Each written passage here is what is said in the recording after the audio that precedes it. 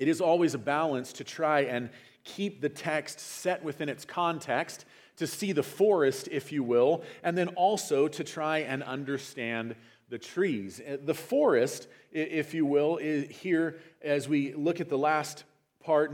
We won't go to the very end of the chapter, but as we kind of come to the end of Matthew chapter 9 today, is that Matthew is giving us this final triad of miracles. And so there's a triad of triads, if you will. Matthew has given us 3 sets of 3 miracles, and they're not accidentally arranged. Remember, I'm going to keep reminding us of this, that Matthew tends to do 2 things. He tends to organize his content theologically. So generally, he is moving through the timeline of Jesus' ministry, but he is not afraid to move things around in their timeline to present them to us theologically. And he tends to distill everything down to its most basic form for the points that he's making. And so we lean a lot on Mark and Luke, who speak of these events as well. The first triad of miracles, the first 3 miracles, was the healing of a leper, the healing of the centurion's servant, and the healing of Peter's mother-in-law. The second 3 miracles was the calming of the storm, the casting out of the demons from the 2 men in the region of Gadara, the Decapolis across the Sea of Galilee, and then the healing of the paralytic. Here today, our triad of miracles is this kind of 2-for-1 miracle, this double miracle, if you will, of the girl who had died, and at the same time, the woman who had suffered a discharge of blood. And then we see the healing of 2 blind men, and then finally, the healing of a mute man. In order to understand the forest and keep this in its context, in order to keep it in its context, we have to go all the way back to the Sermon on the Mount in chapter 5. And so chapters 5 through 7 of Matthew were presented to this initial introduction of Jesus' ministry with this lengthy sermon. No doubt we're getting the Cliff's Notes, or maybe here Matthew's notes, as we see this many days of teaching distilled down into these 3 chapters. But Jesus teaches many moral lessons about this kingdom that he is bringing. And then we get this reaction at the end of the Sermon on the Mount. Matthew chapter 7, verses 28 and 29 says, "And when Jesus finished these sayings, the crowd was astonished at his teaching. For he was teaching them as one who had authority and not as their scribes." And so after we're presented with the teaching of Jesus, we are presented with the authority of Jesus, that he is teaching as one who has authority. And from chapter 8, the beginning of chapter 8, now through the end of chapter 9, with these 3 sets of 3 miracles, Matthew has been illustrating for us that authority, thank you, Bradley, that Jesus has. He wants to prove it. The crowds recognized authority in Jesus' teaching, and Matthew is now showing it to us. And he does so through these natural miracles, miracles of healing sickness and disease and deformity and storms. He does so by showing us supernatural miracles, the casting out of demons, which we'll see again today, and ultimately the forgiveness of sins. And that kind of really brings us to the point. What Matthew really wants us to see is that Jesus is able to forgive sin. He does have authority. He has authority to forgive sin and to heal. And in fact, all of the healings, all of the miracles, all of the storm calming and demon casting is about meeting physical needs for the purpose of showing us that Jesus also has the authority to meet spiritual ones as well. And so Matthew shows us here in these final 3 miracles what all this means for us. So much of Scripture is narrative, and it's narrative for a reason. God is giving us this grand story of redemptive history.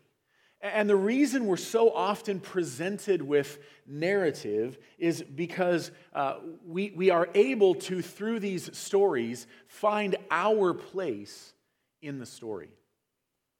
I've marveled over the fact that I don't even know how many years it's been since the final Harry Potter movie came out. And it was not a couple of weeks ago that we were in Barnes & Noble in the Tri-Cities, and here on this massive wall of Legos is a bunch of Harry Potter Legos and Harry Potter wands and Harry Potter memorabilia. Why is it that Harry Potter continues to be this incredibly powerful thing in the lives of people? Why do people continue to dress up like Harry Potter? I think it's because God has made us. He's built into us this desire to live into a narrative that is greater than just my daily life. We're part of a much bigger story. And when we don't get the real story, we'll live into just about any story. It's actually, if I might be controversial here for a minute, not the worst story that people can live into.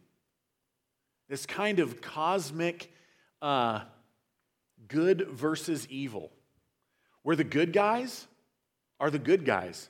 We're never asked to believe that the bad guys are the good guys. Where the bad guys are the bad guys, and even though they think they're good, we're presented that they're the bad guys.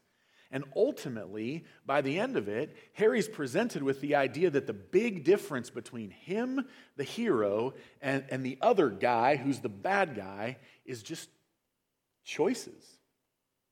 That he's a product of his choices.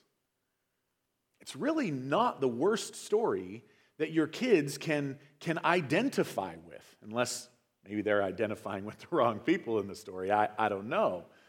But we have this innate desire in us to live into this grand narrative that's far bigger than us.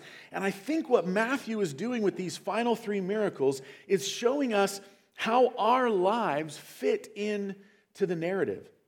In the first three miracles, there were some who wanted to follow Jesus. But then they were presented with the cost of following Jesus. Jesus says, leave the dead to bury their own dead.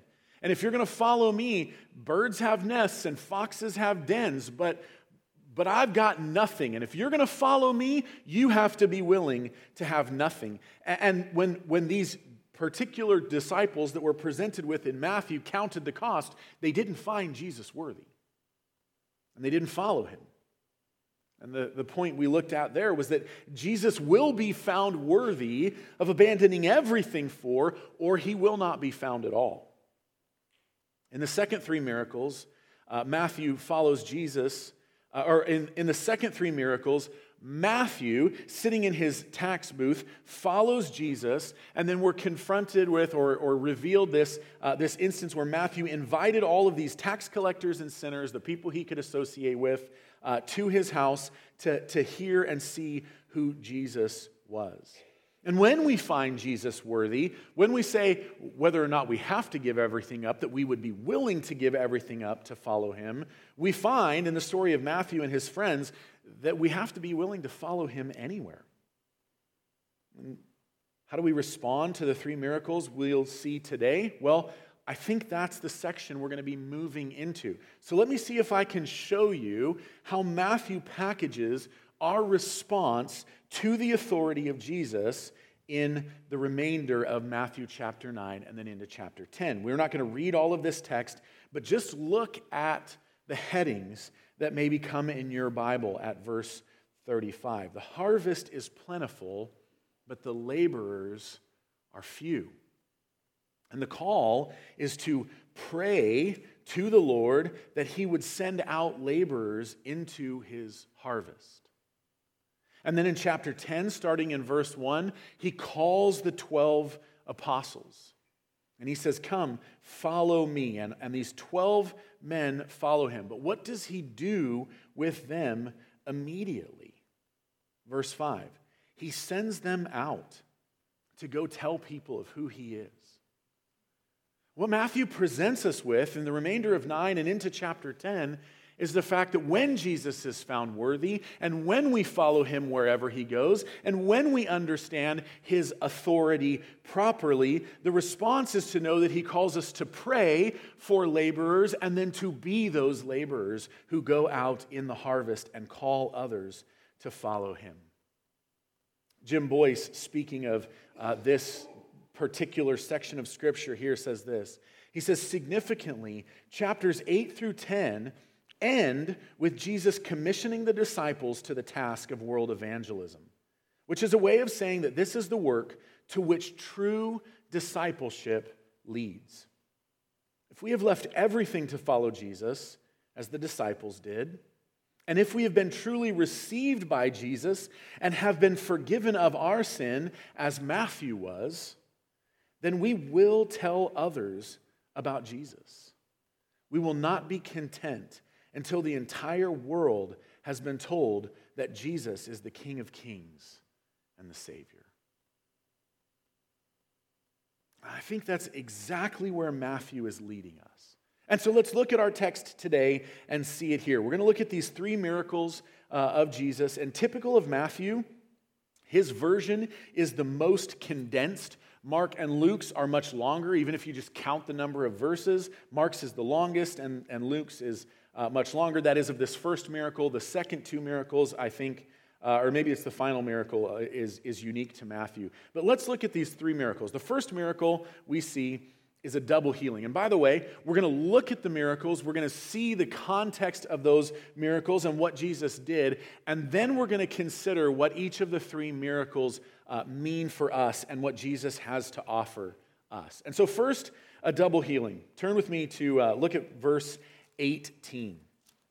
Verse 18. While he was saying these things, that is, while Jesus was still speaking to the disciples of John the Baptist, explaining why Old Testament form doesn't fit into New Testament function, while he was still saying these things, behold, a ruler came in. Now, ruler here, this word is likely, though we're not certain, but usually refers to the ruler of a synagogue. So this would have been a Jewish person, a Jewish man, who was leading the synagogue in this area. And this ruler comes into Jesus and kneels before him and says, "My daughter has just died, but come and lay your hands on her and she will live." Now, if we consider Mark and Luke, what we see is that as this ruler was coming to Jesus, he just thought his daughter was sick. His daughter had been sick. He was desperate to see his daughter healed. And so he comes to Jesus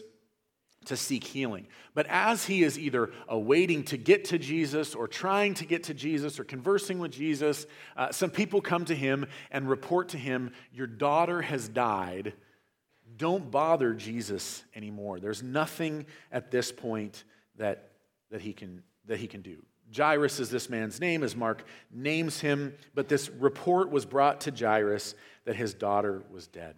But there's this desperation that leads him to come to Jesus and ask for help. And the death of his daughter, far from removing the desperation, only furthers his desperation.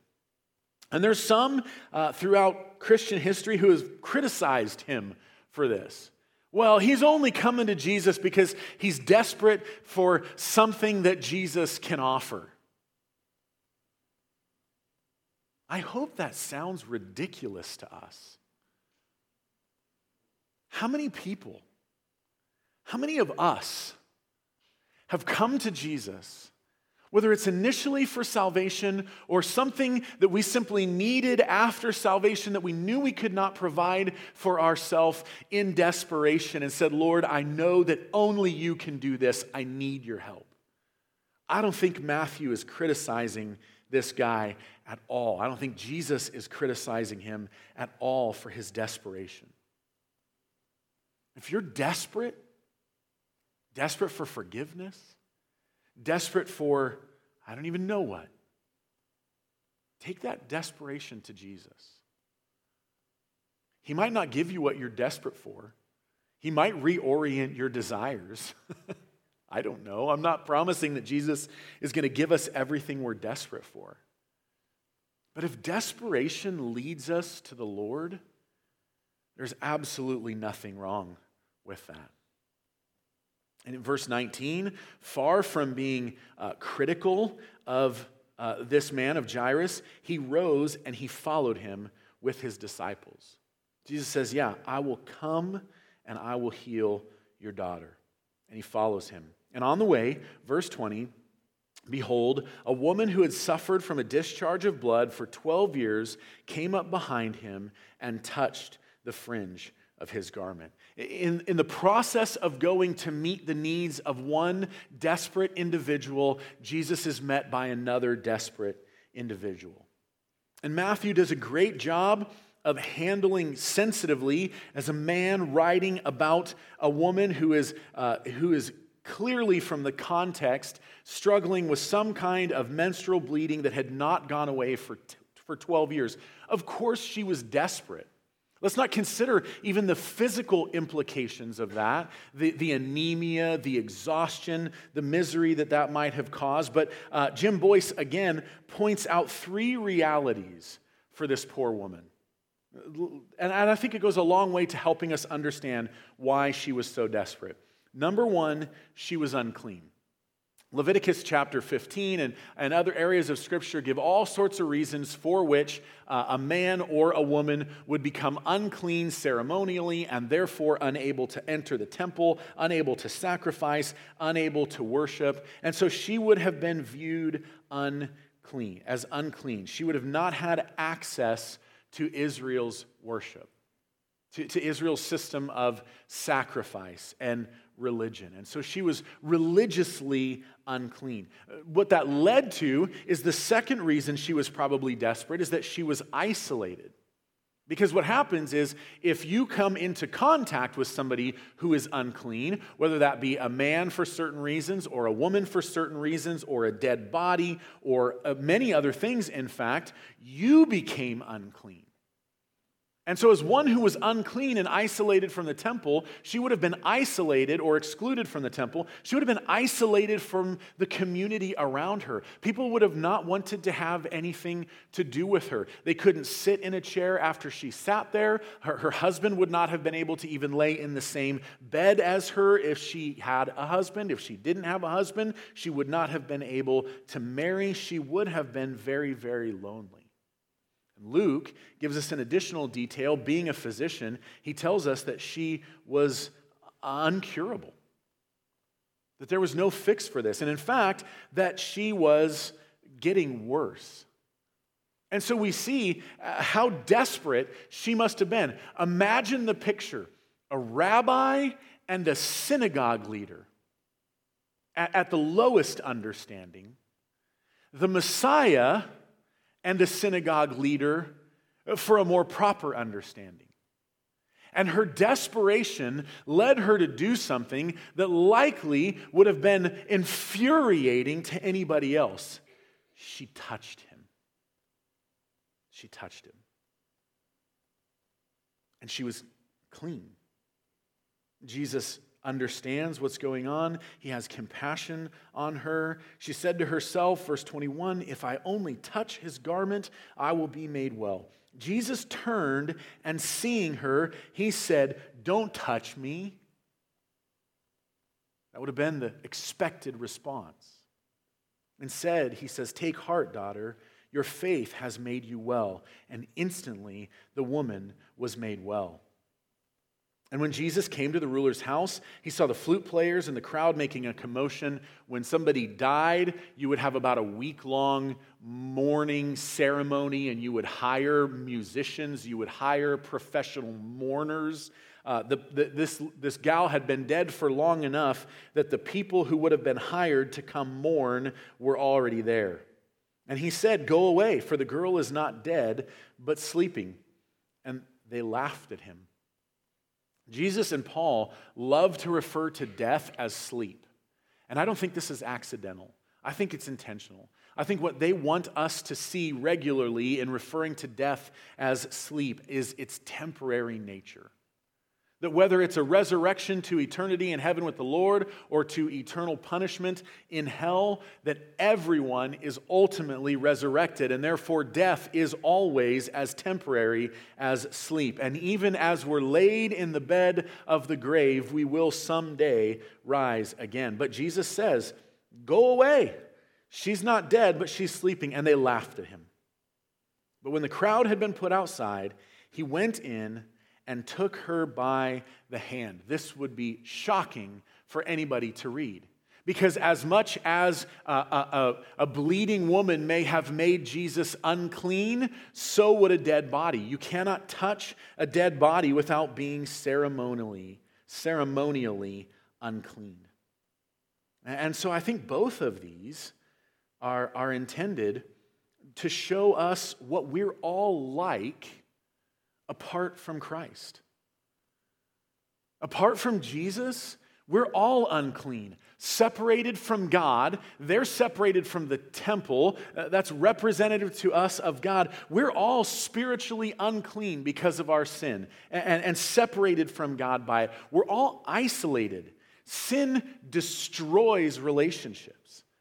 And so our sin, it isolates us from other people as well. And thirdly, we're all incurable. There's no way, you can't just go to the doctor and get sin fixed. You can't just try and be good enough or enough self-help, enough self-improvement, enough therapy, and you'll get over the problem of sin and be all right. It's an incurable problem on our own. We, like this girl, like this woman, are dead in our transgressions and sin in which we once walked, to quote Paul from Ephesians. We're all unclean and separated from God. We're all isolated from others because of our sin, and we're all incurable. And the expectation is that uncleanness spreads from one person to another. And that's not a false expectation. But our expectations get shattered as we see Jesus, who rather than being unclean by the touch of the unclean, makes the unclean clean. And it's this very contrary, very contrasting response. Contact with him did not leave him unclean. It left them well. Secondly, Matthew presents us with this healing of two blind men. Verse 27, as Jesus passed on from there, from raising this girl to life, two blind men followed him, crying aloud, "Have mercy on us, Son of David." This is our first encounter with the term Son of David in the book of Matthew, and it's a very messianic expectation. I think here's what's going through the mind of these two blind men. We're blind, we desperately want to see. If he's the Messiah, then he will be able to make us well. This is not false expectations. Isaiah 35, verses 5 through 6, makes it clear that the Messiah would open the eyes of the blind. And so in their desperation to see Jesus, he brings them inside. When he entered the house, the blind men came to him. And Jesus said to them, "Do you believe that I am able to do this?" And they said to him, "Yes, Lord." Then he touched their eyes, saying, "According to your faith, be it done to you." And their eyes were opened. And Jesus sternly warned them, "See that no one knows about it." But they went away and spread his fame through all the district. If the first miracle shows our unclean condition apart from Jesus, then the second shows our blind condition. Apart from Jesus, it is impossible to see God rightly. And apart from seeing God rightly in and through Jesus, we'll never see others rightly because we'll never understand the image of God in them, and we'll never see the world around us rightly because he's the one who created it and designed it and tells us how to live well in it. Until we come to Christ for spiritual sight, we're all blind, as these two men.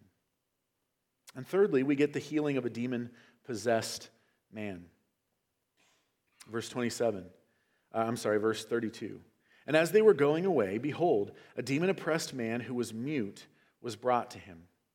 And when the demon had been cast out, the mute man spoke. And the crowds marveled, saying, "Never was there anything like this seen in Israel." But the Pharisees said, "He casts out demons by the prince of demons." The final miracle is one that shows us, or also shows us, our spiritual condition. Sin and Satan leave us all mute, unable to speak or even say the right things. And in describing our condition in our sin in Romans 3, Paul, quoting Old Testament scripture, quoting the Psalms in many places, tells us that our throats, our mouths are open graves, our tongues practice deceit. Cursing and bitterness is on our lips. Our mouths, apart from the healing work of Christ, are just open graves. And though we can speak, unlike the mute man, we don't have anything worth saying. But when we come to Jesus, when he heals us and our mouths are loosed, we can speak of glorious things, things that accompany salvation. Here's the content of the three miracles. But I think what these three miracles are doing is they're showing us what Jesus has to offer. And so let's look at the three offerings of Jesus in these miracles. Number one, Jesus is offering spiritual healing in verses 18 through 26. As we see this, the daughter of the ruler and this woman who was bleeding, they receive spiritual healing. Another word for this would be hope. If our sin leaves us unclean and isolated and incurable, damned eternally, deserving the just punishment of God, Jesus is the cure. Jesus, when we come to him in faith, when we trust him and his life and his death and his resurrection, far from being made unclean by us, he makes us clean in him. And so there's hope. In him there's always hope. Are you worried? Ceres, she gets it. Are you, maybe it's you. Maybe you're sitting here. Maybe you're that extraordinary sinner who there's no way God can forgive me. There's no way. Logan, you don't know the things I have done. No, I don't. But God does. And he says there's nobody who's beyond hope. Maybe you look at people around you and you go, how can there be hope for that sinner? You ever see The Princess Bride? I love that movie. It's a good one. If you haven't seen it, you should watch it. If you're like my wife and you don't like it, we'll pray for you. But in God's economy, you're either alive in Christ or dead in your sin. There's no mostly dead. There's no partially dead. There's no a little bit dead. Billy Crystal ain't coming along to bring some cure. We're dead. Dead. And so we can go around looking at degrees of deadness. So that person is so far dead in their sin that there's no way they can be healed. But guess what? Before Jesus healed you, you were every bit as dead in your trespasses and sins, because dead is dead. And therefore there's hope for everyone. Charles Spurgeon wrote a devotion called Morning and Evening.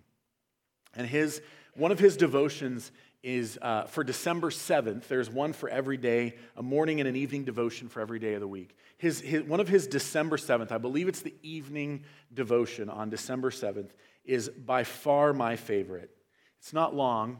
I've probably read it to you before. I'll probably read it to you again. But bear with me as I read it to you now. He says, "Walk the streets by moonlight if you dare, and you will see sinners then. Watch when the night is dark and the wind is howling and the picklock is grating in the door, and you will see sinners then. Go to yon jail, go to the jail over there, and walk through the wards, and mark the men with heavy overhanging brows, men whom you would not like to meet at night. Men who you don't want to meet in a dark alley is what he's saying. And there are sinners there. Go to the reformatories, psych wards. Go to the reformatories and note those who have betrayed a rampant juvenile depravity, and you will see sinners there. Go across the seas to the place where a man will gnaw a bone upon which is reeking human flesh, cannibals, and there is a sinner there. Go where you will. You need not ransack earth to find sinners, for they are common enough. You may find them in every lane and street of every city and town and village and hamlet. In other words, everywhere you go, you'll find sinners there. It is for such that Jesus died. If you will select me, the grossest specimen of humanity, and if he be but born of woman, I will have hope of him yet, because Jesus Christ is come to seek and to save sinners. Electing love has selected some of the worst to be made the best. And here's the imagery I love. Pebbles of the brook Grace turns into jewels for the crown royal. Worthless dross he transforms into pure gold. Redeeming love has set apart many of the worst of mankind to be the reward of the Savior's passion. Passion there meaning suffering. Redeeming love has set apart many of the worst of mankind to be the reward of the Savior's suffering. Effectual grace calls forth many of the vilest of the vile to sit at the table of mercy, and therefore let none despair. Whatever it is that plagues you and me or others, whatever has caused death, whatever leaves us separated from God and isolated from people and incurable, there is always hope because of Jesus Christ. And by the way, if we're prone to think that anybody is beyond the healing power of Jesus, then there has to be something in us that believes a part of our salvation is up to us. But if it's up to him, there's nobody who's beyond hope. And so we get, firstly, spiritual healing. Secondly, we get spiritual sight. We get spiritual sight. Another word for this is perspective. These two men were spiritually blind, but because of Jesus, they were able to see. One commentator points out about this passage, comparing it to Luke. He points out the men on the road to Emmaus, whom Jesus met after his resurrection in Luke 24. Jesus appears to them, and they don't first recognize him. They don't have sight. But Jesus opens the scriptures and explains how it's all about him. And as he does, he then opens their eyes to be able to recognize him, and they understand who he is, and then the account ends with them having a greater understanding of all the scriptures and how they're all about Jesus. When we come to Jesus in faith, we gain spiritual sight, able to see ourselves rightly, able to see others rightly, able to see the world rightly, able to see the scriptures rightly, able to see him rightly. If your eyes can't believe what you see in the world, look more at Jesus and less at the world. You'll gain a better understanding of the world. And lastly, he gives us a spiritual voice. Spiritual voice. So another way of speaking of this would be he gives us a mission.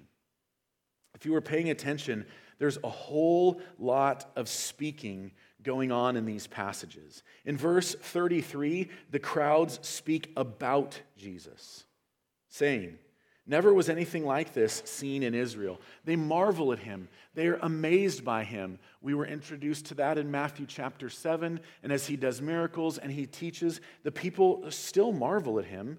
They're still amazed by him. We're never presented with the idea in Matthew that that's enough. It's not enough just to be amazed at Jesus. We have to trust Jesus. The miracles should have led them to faith, but in the end it did not. And so the crowds speak about Jesus. In verse 34, the Pharisees speak against Jesus.